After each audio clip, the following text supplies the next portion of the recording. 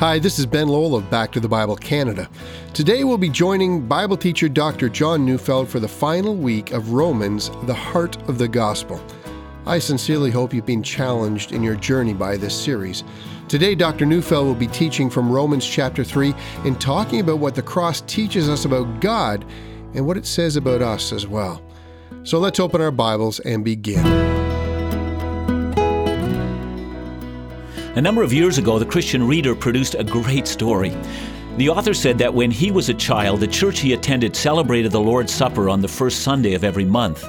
And on that Sunday, there would be two offerings. One was the regular offering, and the other was a special offering for the poor and the needy. And his family always gave to both, but on this day, when he was 9 years old, his mother for the very first time gave him some money for the benevolent offering, which he put in the basket when it came around.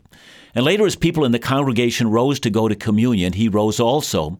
But his mother told him, "Son, you can't take communion yet." And the author said he remembered his childish response. "Why not? I've paid for it." It's kind of a cute little story. But I think it's a telling story at the same time. There is something within each of us in that story, especially when it comes to the cross and the story of our own salvation. Something within us always wants to take credit for something that God has done. Now, those of you who know the church language know what it means to give our testimony. It's a technical phrase in which a person talks about how it is that they were converted to Christ. I've heard hundreds of them, perhaps even thousands in my life, and I quite frankly love them. But there are two oddball ones that come to mind, and they stick out. One man said he became a Christian when he was young. He said he was maybe 5 or 6. And he said, "I had no sense of my own sin, but I did have a sense that asking Jesus into my heart was the right thing to do." Oh, wow. That was the first time I'd ever heard someone praising themselves for their own conversion. The second one comes to mind and is very similar. This was a woman who was converted in her adult years. She told the story of growing up with an abusive father and a very domineering sister. And by the time her story was done, she had described a father that was too proud to come to Christ and a sister who was too self-absorbed to come to Christ. But she declared that she was not like them when she was converted. See, I can't get those two accounts out of my mind. They're just shocking. They were shocking when I heard them, and they still seem shocking to me today. And they made me wonder if these stories are maybe in some way true in all of our hearts.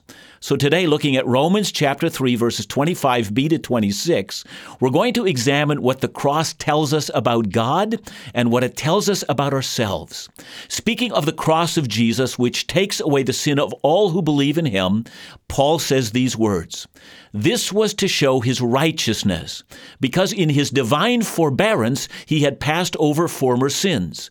It was to show his righteousness at the present time so that he might be just and the justifier of the one who has faith in Jesus."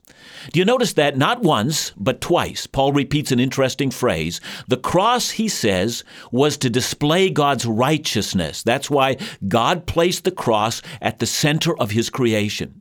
We've already noticed that in Romans 1:17, Paul declared that the gospel, the good news that Christ died on the cross for our sins, this good news is a declaration of God's righteousness, and now he repeats it 2 more times.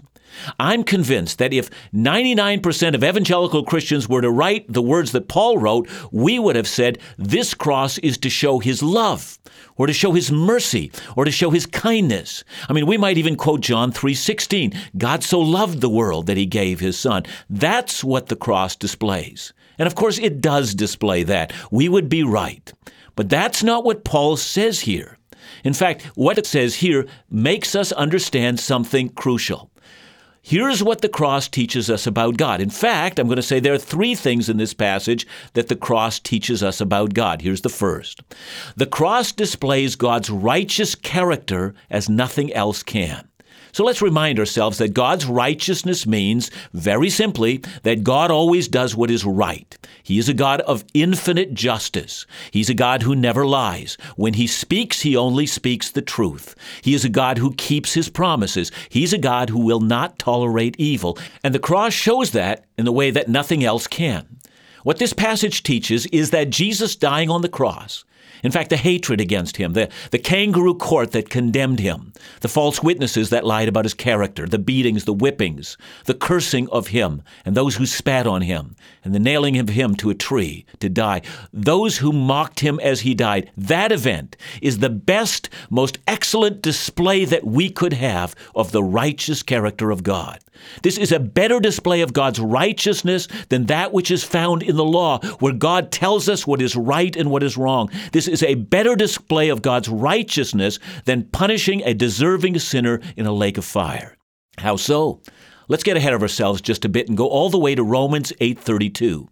Before the verse in question, Paul asks, "What shall we say of all these things?" And then he answers, "He who did not spare his own son, but gave him up for us all." Now go back to Romans 3:21, where Paul calls Jesus a propitiation or a wrath-bearing sacrifice. We might say it in this way. In order for God to display his righteousness and to display just how seriously he takes the issue of sin, he actually demonstrated his attitude towards sin by not even withholding his own son, but made him a public demonstration of what sin actually deserves. Years ago, Mel Gibson came out with a very controversial film. You'll remember it was called The Passion of the Christ, in which he depicted in horrifying detail the suffering of Jesus. The day before my son and I went to the movie, I encountered a man from my church who had just seen it the night before, and I asked him what he thought of the movie. And he told me that he was ashamed. And I asked him why, and he said, "I saw in horrifying detail just what God thought of my sin. And I walked out weeping both for my rebellion and for God's amazing love." And I think he had it exactly right. What God displayed about himself on that day in Calvary showed us more of the glory and the love of God than anything else, including the grandeur of the universe or the glory of the law or any other thing. The cross is the centerpiece of all of God's works. And isn't it amazing that at the very place where God would display his righteousness and displeasure at human rebellion, yes, at that very place is also the place where we find mercy and love. That's the glory of the cross, and that's what it tells us about God. There's more. Not only does the cross display God's righteousness, and Paul adds, because in his divine forbearance he had passed over former sins. So then here's the second thing that the cross tells us about God. The cross displays why God could be gracious to people in the Old Testament. The former sins were the sins of Abraham and Isaac and Jacob and others. I mean, think about David. Guilty of murder and adultery. The law mandated that David should be stoned. No temple sacrifice of goats or bulls could have removed that guilt. The only thing that remained was that he be punished.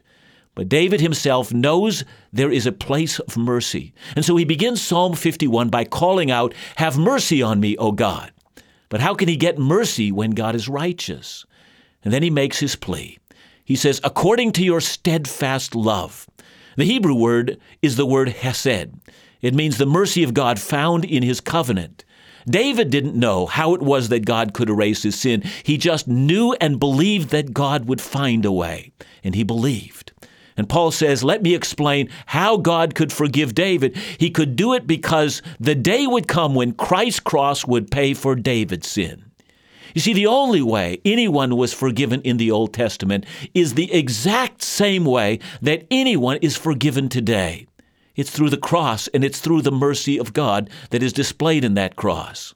But there's one more thing that we learn about God from the cross. The cross displays why God is gracious to people today. Paul says it was to show his righteousness at the present time, so that he might be just and the justifier of the one who has faith in Jesus. Why doesn't God punish all sin immediately? The answer? Because of the cross. Why? Today, is there an opportunity for you to come to your senses and to turn from sin and to turn to Christ? Yes, there is. Why is this time being granted to you? How is it possible for you to sin with impunity? And rather than God responding immediately and striking you at that very point. Why is God being patient? And the answer, says Paul, it's because of the cross. I mean, that might be you today. I mean, you might be going your own way, doing your own thing, and thinking that God will do nothing about it. Please hear me. The only reason that God hasn't responded to your sin today is because of the cross. That's why God is gracious to you today. Those are some of the things that we learn about the cross of Christ. And when we come back, we're going to find out what we can learn about ourselves from the cross. Remember, we've said, first of all, we learn about who God is from the cross, and secondly, we will learn about who we are from the cross. So when we come back, we're going to learn an unforgettable lesson about ourselves from the cross. The first half of today's program has been a powerful reminder of the beauty and significance of the cross. Dr. Neufeld began by mentioning what the cross teaches us about who God is. The cross teaches us about His righteous character and His incredible grace. God's grace is what allows us to find ultimate forgiveness that we can claim today through the cross. After the break, Dr. Neufeld will explain what the cross teaches us about who we are. Thanks for listening to today's program. If you've been enjoying the Bible teaching of Dr. Neufeld in the previous weeks, I'd like to encourage you to sign up for our Bible Matters publication. Bible Matters is a free resource delivered to your house 6 times a year. It's filled with spiritually engaging articles that will call you into a deeper walk with Jesus from Dr. Neufeld and other ministry friends and leaders. To sign up today, go to our website at backtothebible.ca or give us a call at 1-800-663-2425. Now let's rejoin Dr. Neufeld for the second half of today's program.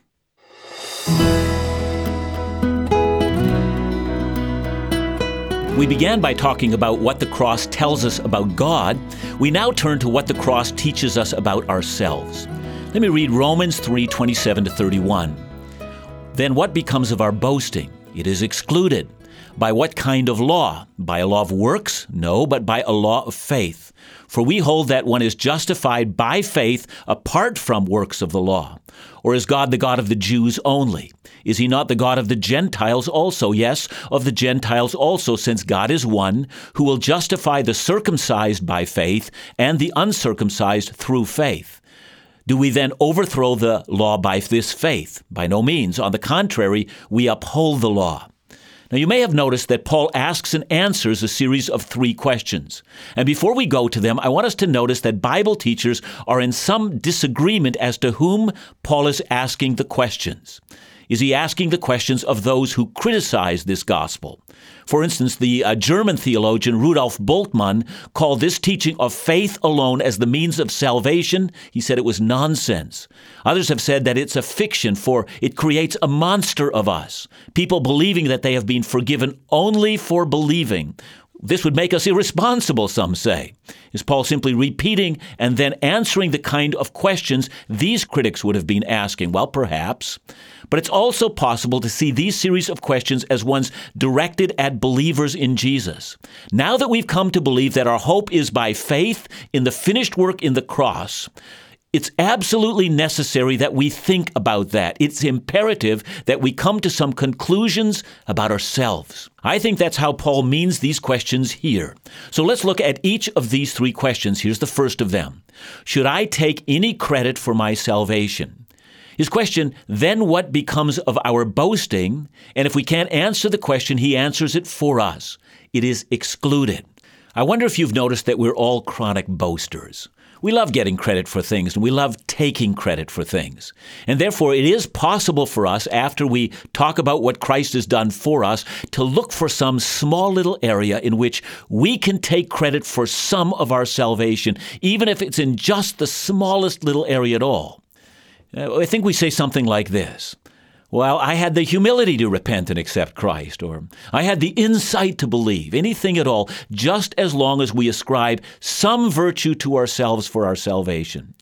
And so to help us, Paul asks another question.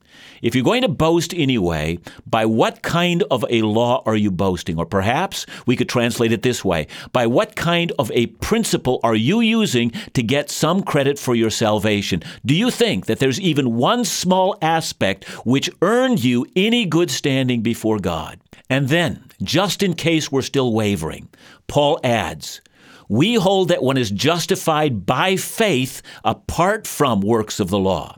Another way of saying that is, you merited nothing, not even your faith, not even that merited forgiveness. I wish I had time to show that faith itself is God's gracious gift to us.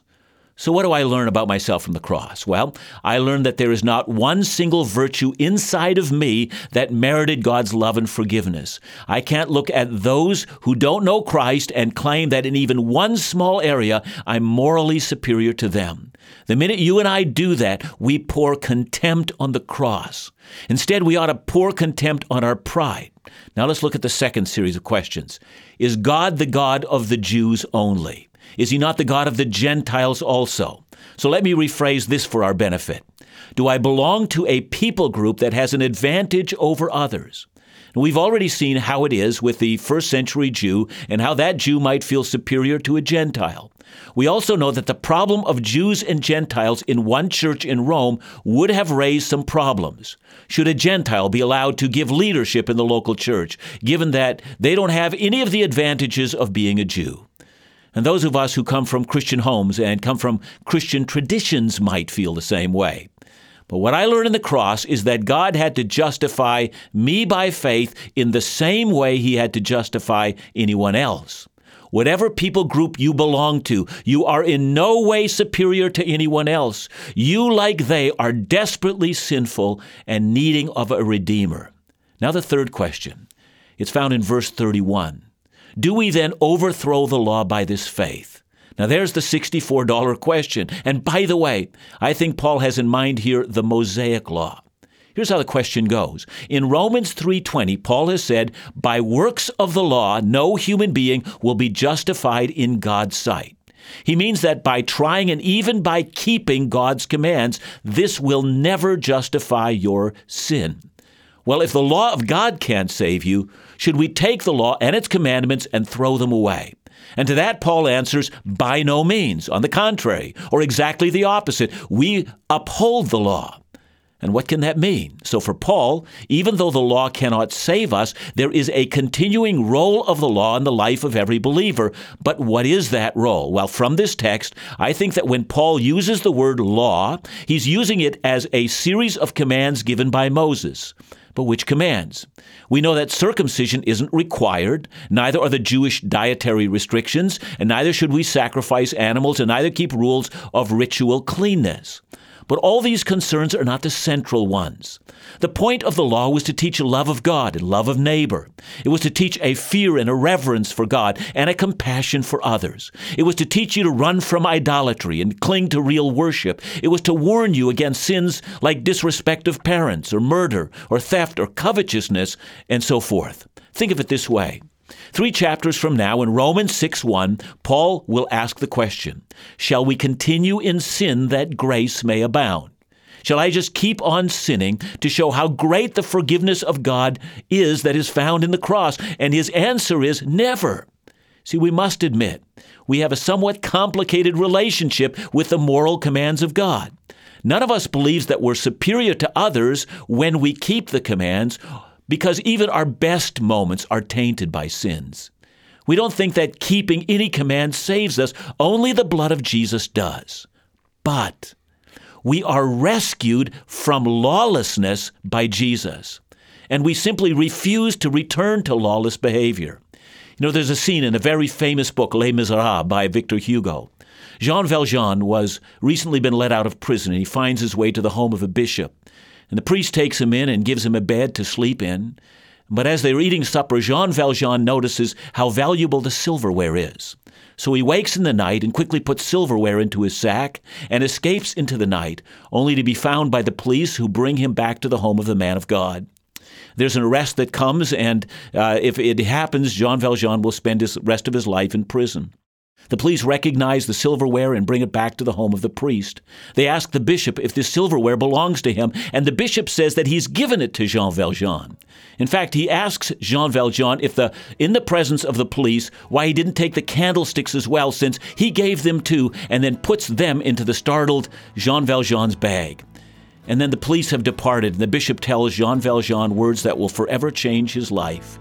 he says, with these candlesticks, I have purchased your soul for God. With these candlesticks, your life is no longer yours. That's what the cross of Jesus did. God says, with this Son, I have purchased your soul for God. And it's this last truth that we learn about ourselves from the cross. We are no longer our own. We were bought at a price. We have become servants of Jesus.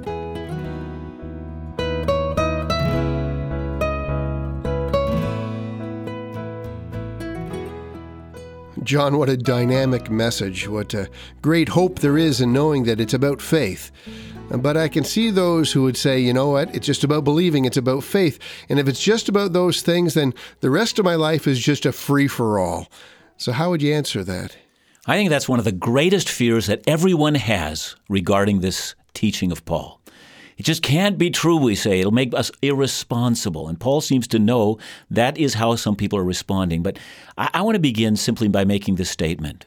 Think about the alternative.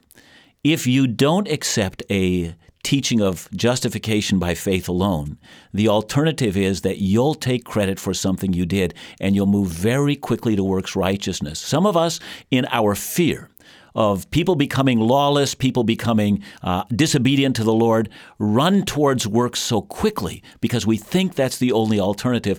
And I want to safeguard this teaching. Ben, I think we just need to push it harder than ever before. We are justified by faith alone, and we believe that, Luther said it, when we're justified by faith alone, that faith is not alone. I mean, God provides a transformation in our hearts through that. So I'm all about saying, I understand how important obedience is, but boy, we'd better never talk about our obedience saving us. John, you also mentioned at the very end of your message about being a servant or becoming a servant as a result of our faith. Because really, shouldn't our faith have some kind of impact upon how we choose to live our lives? Sure. Faith is utterly life-transforming. It's life-transforming because we don't believe that faith is simply easy believism. We believe that faith is an act of total surrender of ourselves in the hands of God. I trust God. I trust the cross of Jesus fully. And as an action of my trust, I surrender to Christ. I wouldn't surrender to Him unless I trusted in Him. So this idea of faith as being surrender, I think is connected to the way in which we live our lives. But we do want to come back to it and always say, but we get no credit for that. All we've done is surrender to Him. Always said, I trust you and I don't trust me.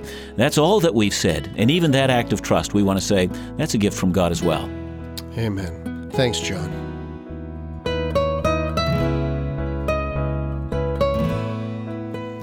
What an incredible image.